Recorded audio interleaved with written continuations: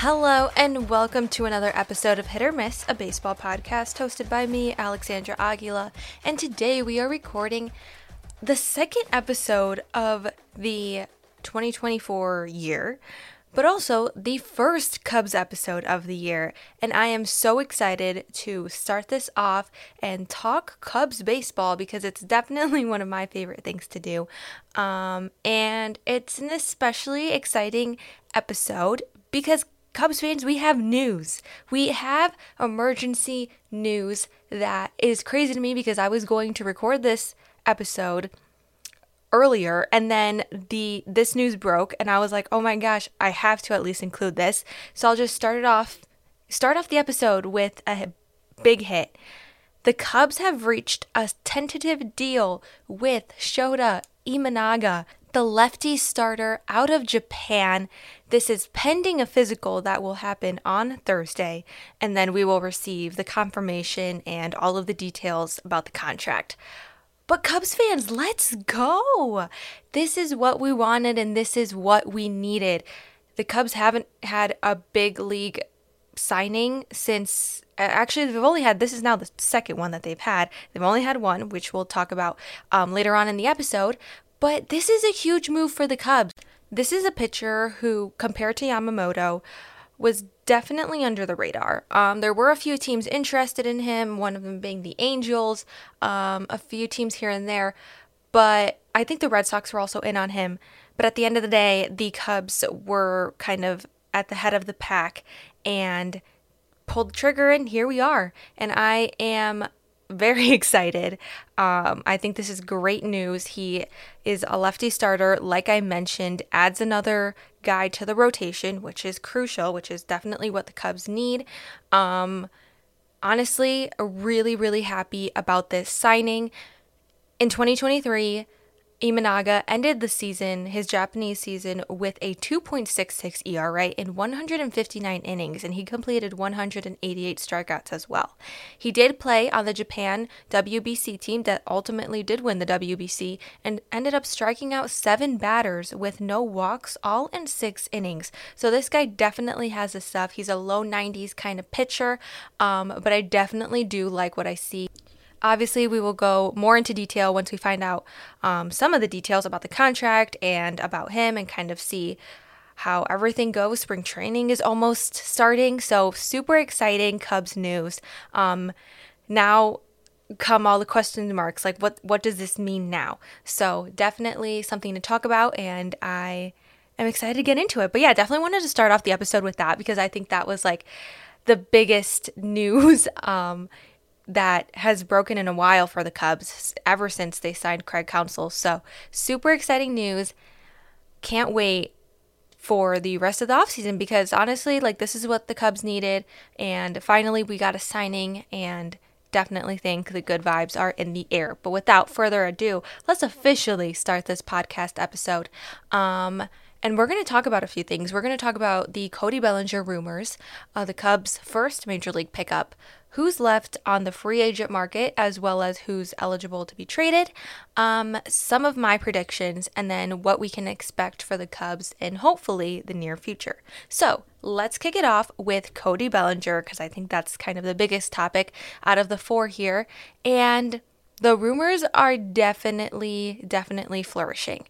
Cody Bellinger is a player who is rumored to sign with a couple of teams right now, but as of now, the Cubs are definitely those heavy favorites. Other teams like the Blue Jays, the Giants, and maybe even the Yankees are definitely in on him.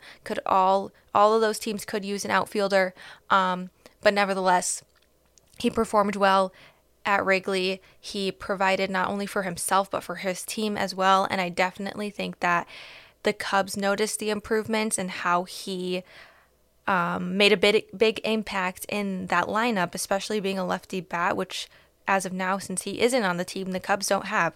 So definitely, I believe Cody Bellinger is at the top of the priority list for them and should be at the top as well.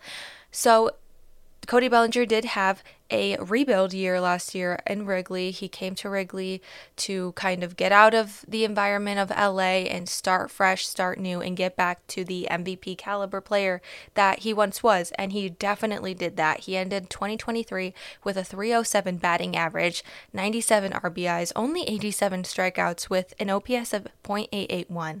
Now, this was the second highest batting average out of all of the NL outfielders, as well as a fourth best OPS amongst the NL outfielders as well. He also posted his best fWAR since his MVP campaign, so that was out of 4.1. And the biggest improvement for Cody Bellinger was his ability to adjust his approach at the plate. This season, he ended up with a strikeout rate of 15.6%. Compared to last season, he cut 11.6% from 2022. So definitely his ability to adjust his batting stance and the way, he begins his bat to ball contact was super, super important, and I believe made a big difference in the player that he was in 2023. So I think you could argue that this is probably one of his best seasons, other than his MVP run. So besides the strikeout rate, he was 2023 NL Comeback Player of the Year, so add that to the list. And again, this is a guy that the Cubs definitely do need on their team. The Cubs are in need of a lefty bat, and there honestly aren't too many left on the free agent market. A big obstacle in the road for this negotiation to happen is probably the fact that Cody Bellinger does want a long-term contract. Coming off of the year he had, it's, expected, and it's honestly respectable as well. But the Cubs are a team that sometimes they don't like to come in, and they don't like to sign long contracts. Obviously, you have the exceptions of Dansby Swanson. And we saw, the Jason Hayward contract as well, or you can even say John Lester, right? But the Cubs usually do not sign.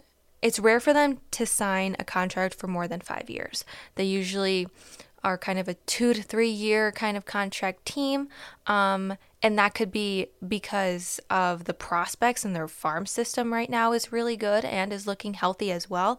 And we do know that this is a farm system that also does have a lot of really good outfielders. PCA, Brennan Davis, guys who are not at the level to come up yet, but we can see them in maybe a season or two making their debut at Wrigley, and signing Cody Bellinger to a long-term contract can maybe affect the timing of Jed's plan, So I do think that maybe that is something that's could be stopping this negotiation from happening, because I do think the Cubs are at the front of this, fight for Cody Bellinger, and are looking like the perfect team for him as well. But it's just a matter of fact of, for how many years are you going to have him on the team, because he's not going to do another 1 year deal. I do think it has to be more than 3 years. If I was him, I would definitely sign for more than 3, if not at least 3. But are the Cubs ready to sign that, knowing that they have a few prospects who could be ready in a matter of a couple of years? So things like that definitely are questions, and honestly, we'll just see what happens at this point. But yeah, so I do think that Cody Bellinger is a perfect fit on this team, and I do know that Cubs fans feel the same way, and definitely getting anxious about this negotiation happening, just because of, it's nice to see Cody Bellinger be in a Cubs uniform again because of the season he had last season. It's like him coming to Chicago and just completely flipping the page, flipping the chapter even, and just like starting fresh and starting new. You want to see it continue, obviously, in the pinstripes, the right pinstripes for that matter. So I do think Cody Bellinger should be a Cub, and I honestly could see it happen as well. Moving on. The Cubs did have their first major league pickup recently. They claimed catcher Brian Serven off of waivers from the Rockies, so that makes their roster at 38 at the time. This is the third catcher that they've signed this offseason. The other two, Joe Hudson and Jorge Alfaro, were both signed to minor league contracts. But for Serven, he hasn't had much playing time. He's spent about 2 years in the league, has 6 career homers and a career OPS of .592. So really not much to look at there. But hey, at least it was the first major league signing because they were the only team, without one. So it does feel good to get that out of the way and kind of end that drought. And honestly, it is a good backup. With Tucker Barnhart not on the team anymore, having Yan Gomes as primarily, he's probably going to be the starting catcher, knock on wood that anything happens, at least you have some backups and you at least have some guys to rely on. And I always feel like the backup catcher position was always a struggle for the Cubs. So kind of wanting that to maintain stable, I think may be really important this year. So not mad about it. Obviously nothing like super eye-opening or jaw-dropping, but hey, it's a major league pickup. That's what we could celebrate right now. Moving on, let's talk about some free agents who are left and some guys who could be traded. Let's start off with Blake Snell.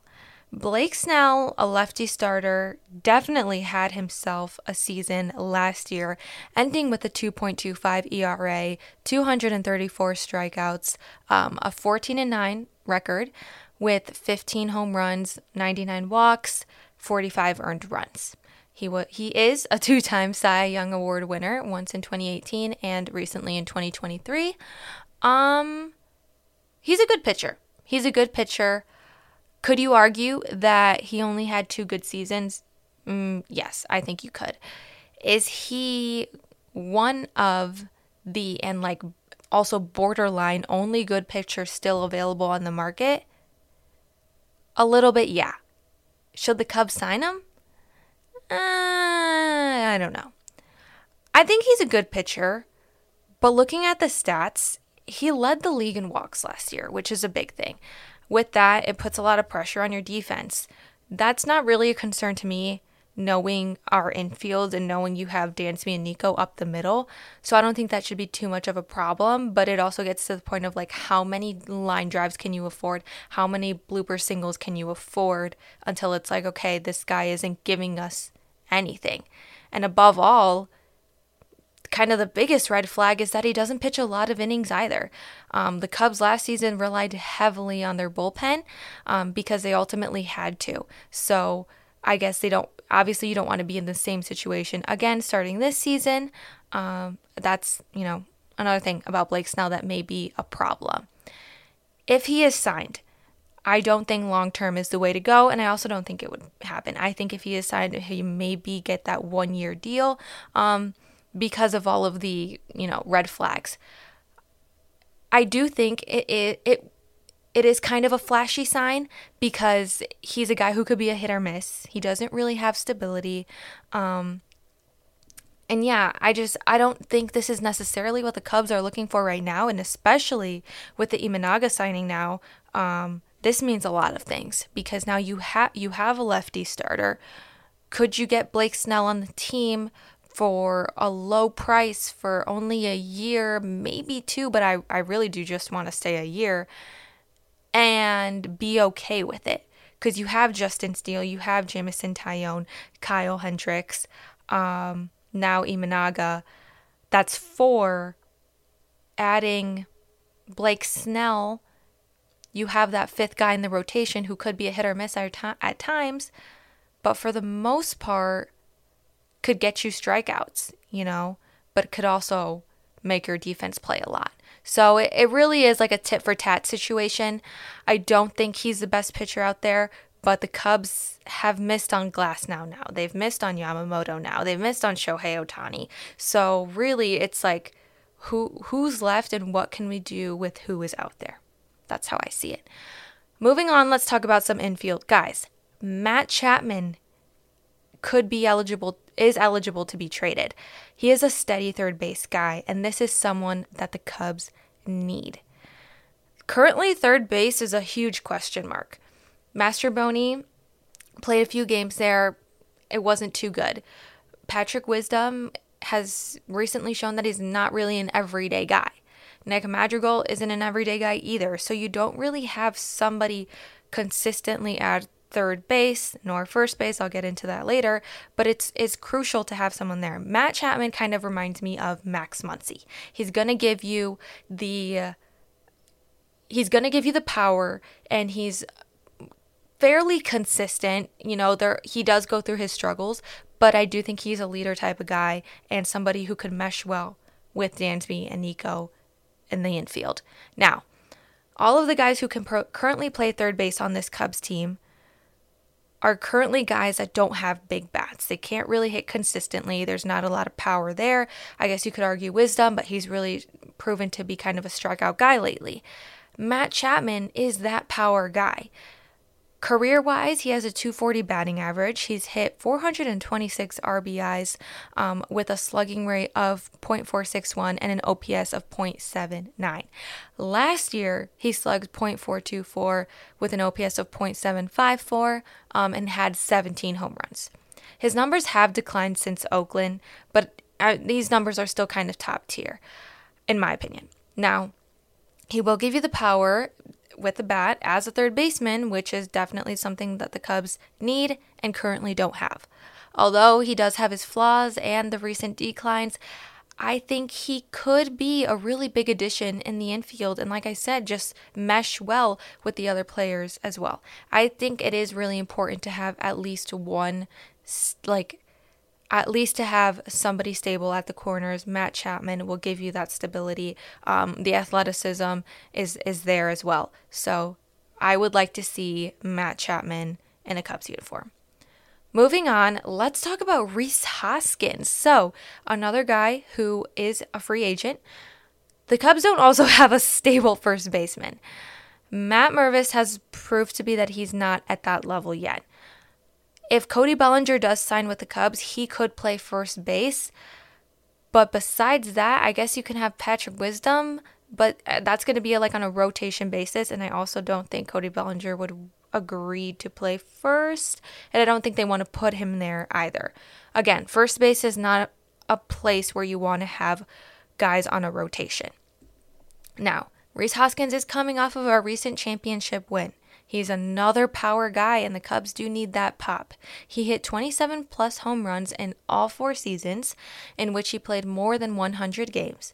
He is coming off of that season-ending injury in 2023. He didn't even play a single game in the regular season, got hurt in spring training because he did tear his ACL in his left knee. So there is that, there is a risk of not fully recovering. He is in his early 30s, but I do think he's a guy that could come back, and I'm not too worried about it. Maybe not a super long contract, but I also wouldn't be mad if this is like a 5-year deal. He's a guy that could play first base, and with his injury, maybe you don't want to, strain him too much and put him in the outfield. Makes sense.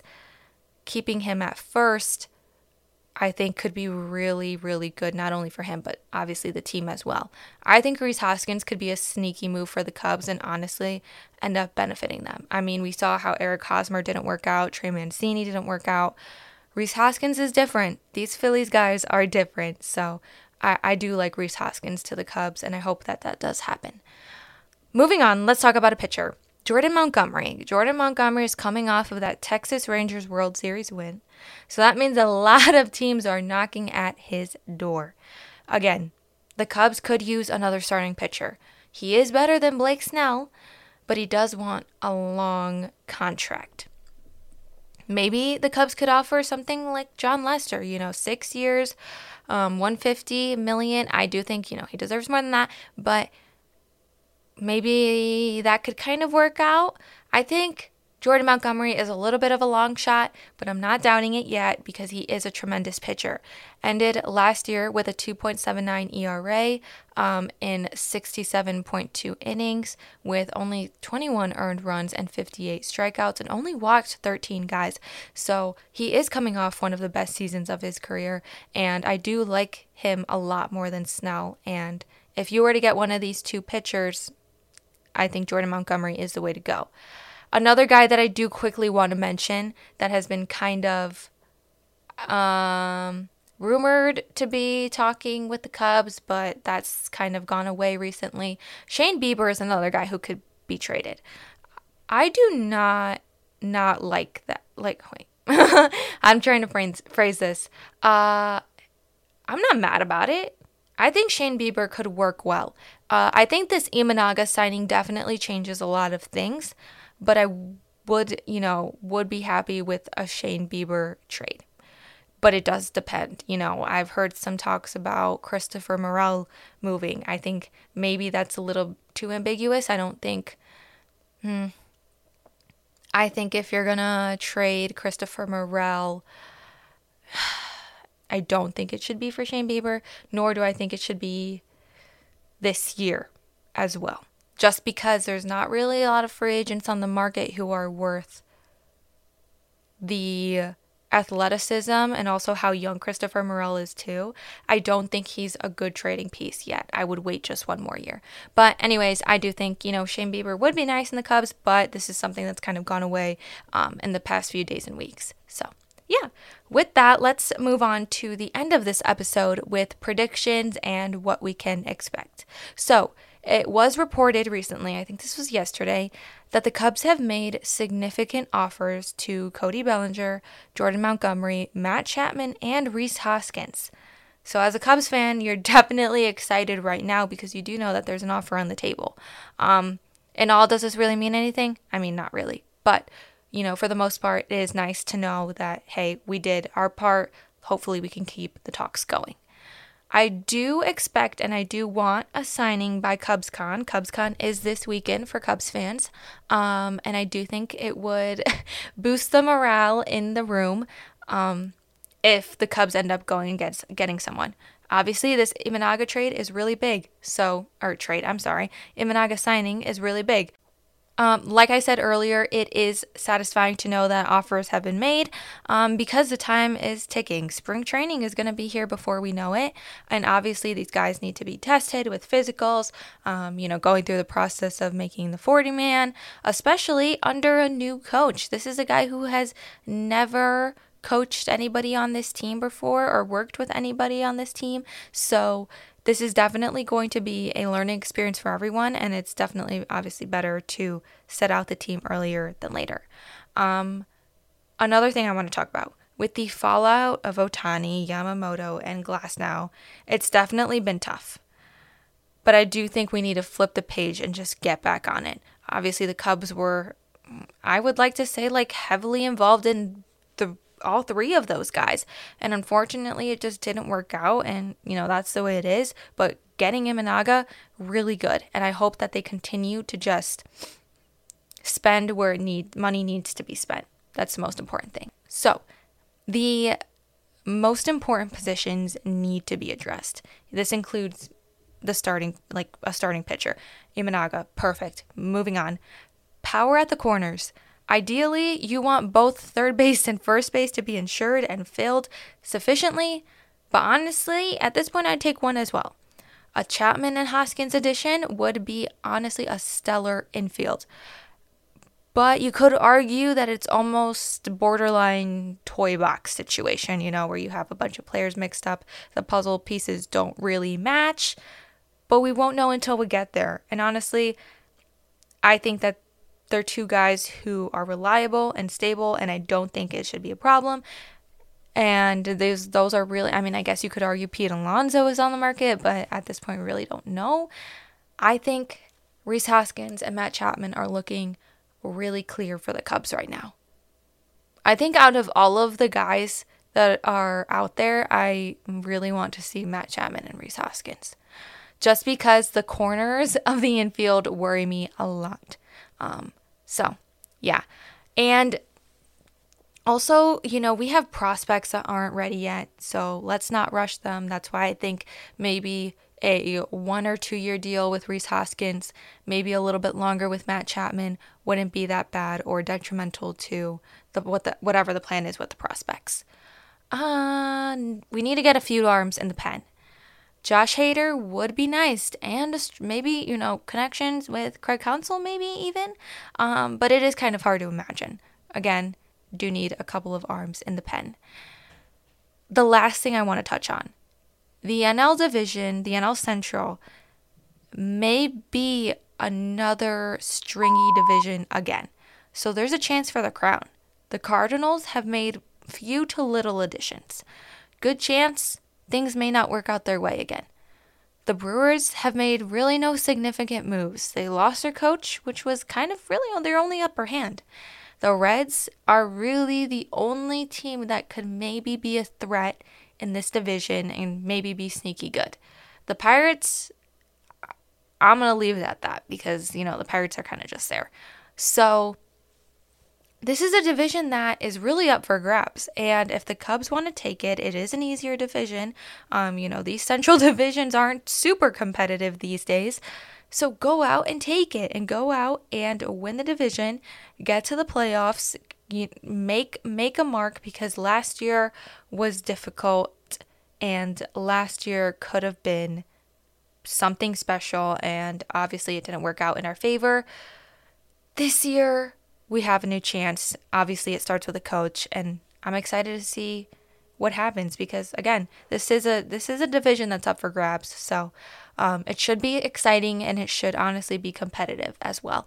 So with that comes the end of this Cubs episode for the week. Thank you guys again so much for listening. I will be at CubsCon this weekend, Friday, Saturday, and Sunday. So if you're going, I hope you have a lot of fun. And if you aren't going, it will be on streaming on Marquee, so make sure to go check that out. And I will also be posting on my Instagram and Twitter, which are in the podcast bio section. So if you want to check that out as well. Again, thank you guys so much for listening, and you will hear from me soon. Bye.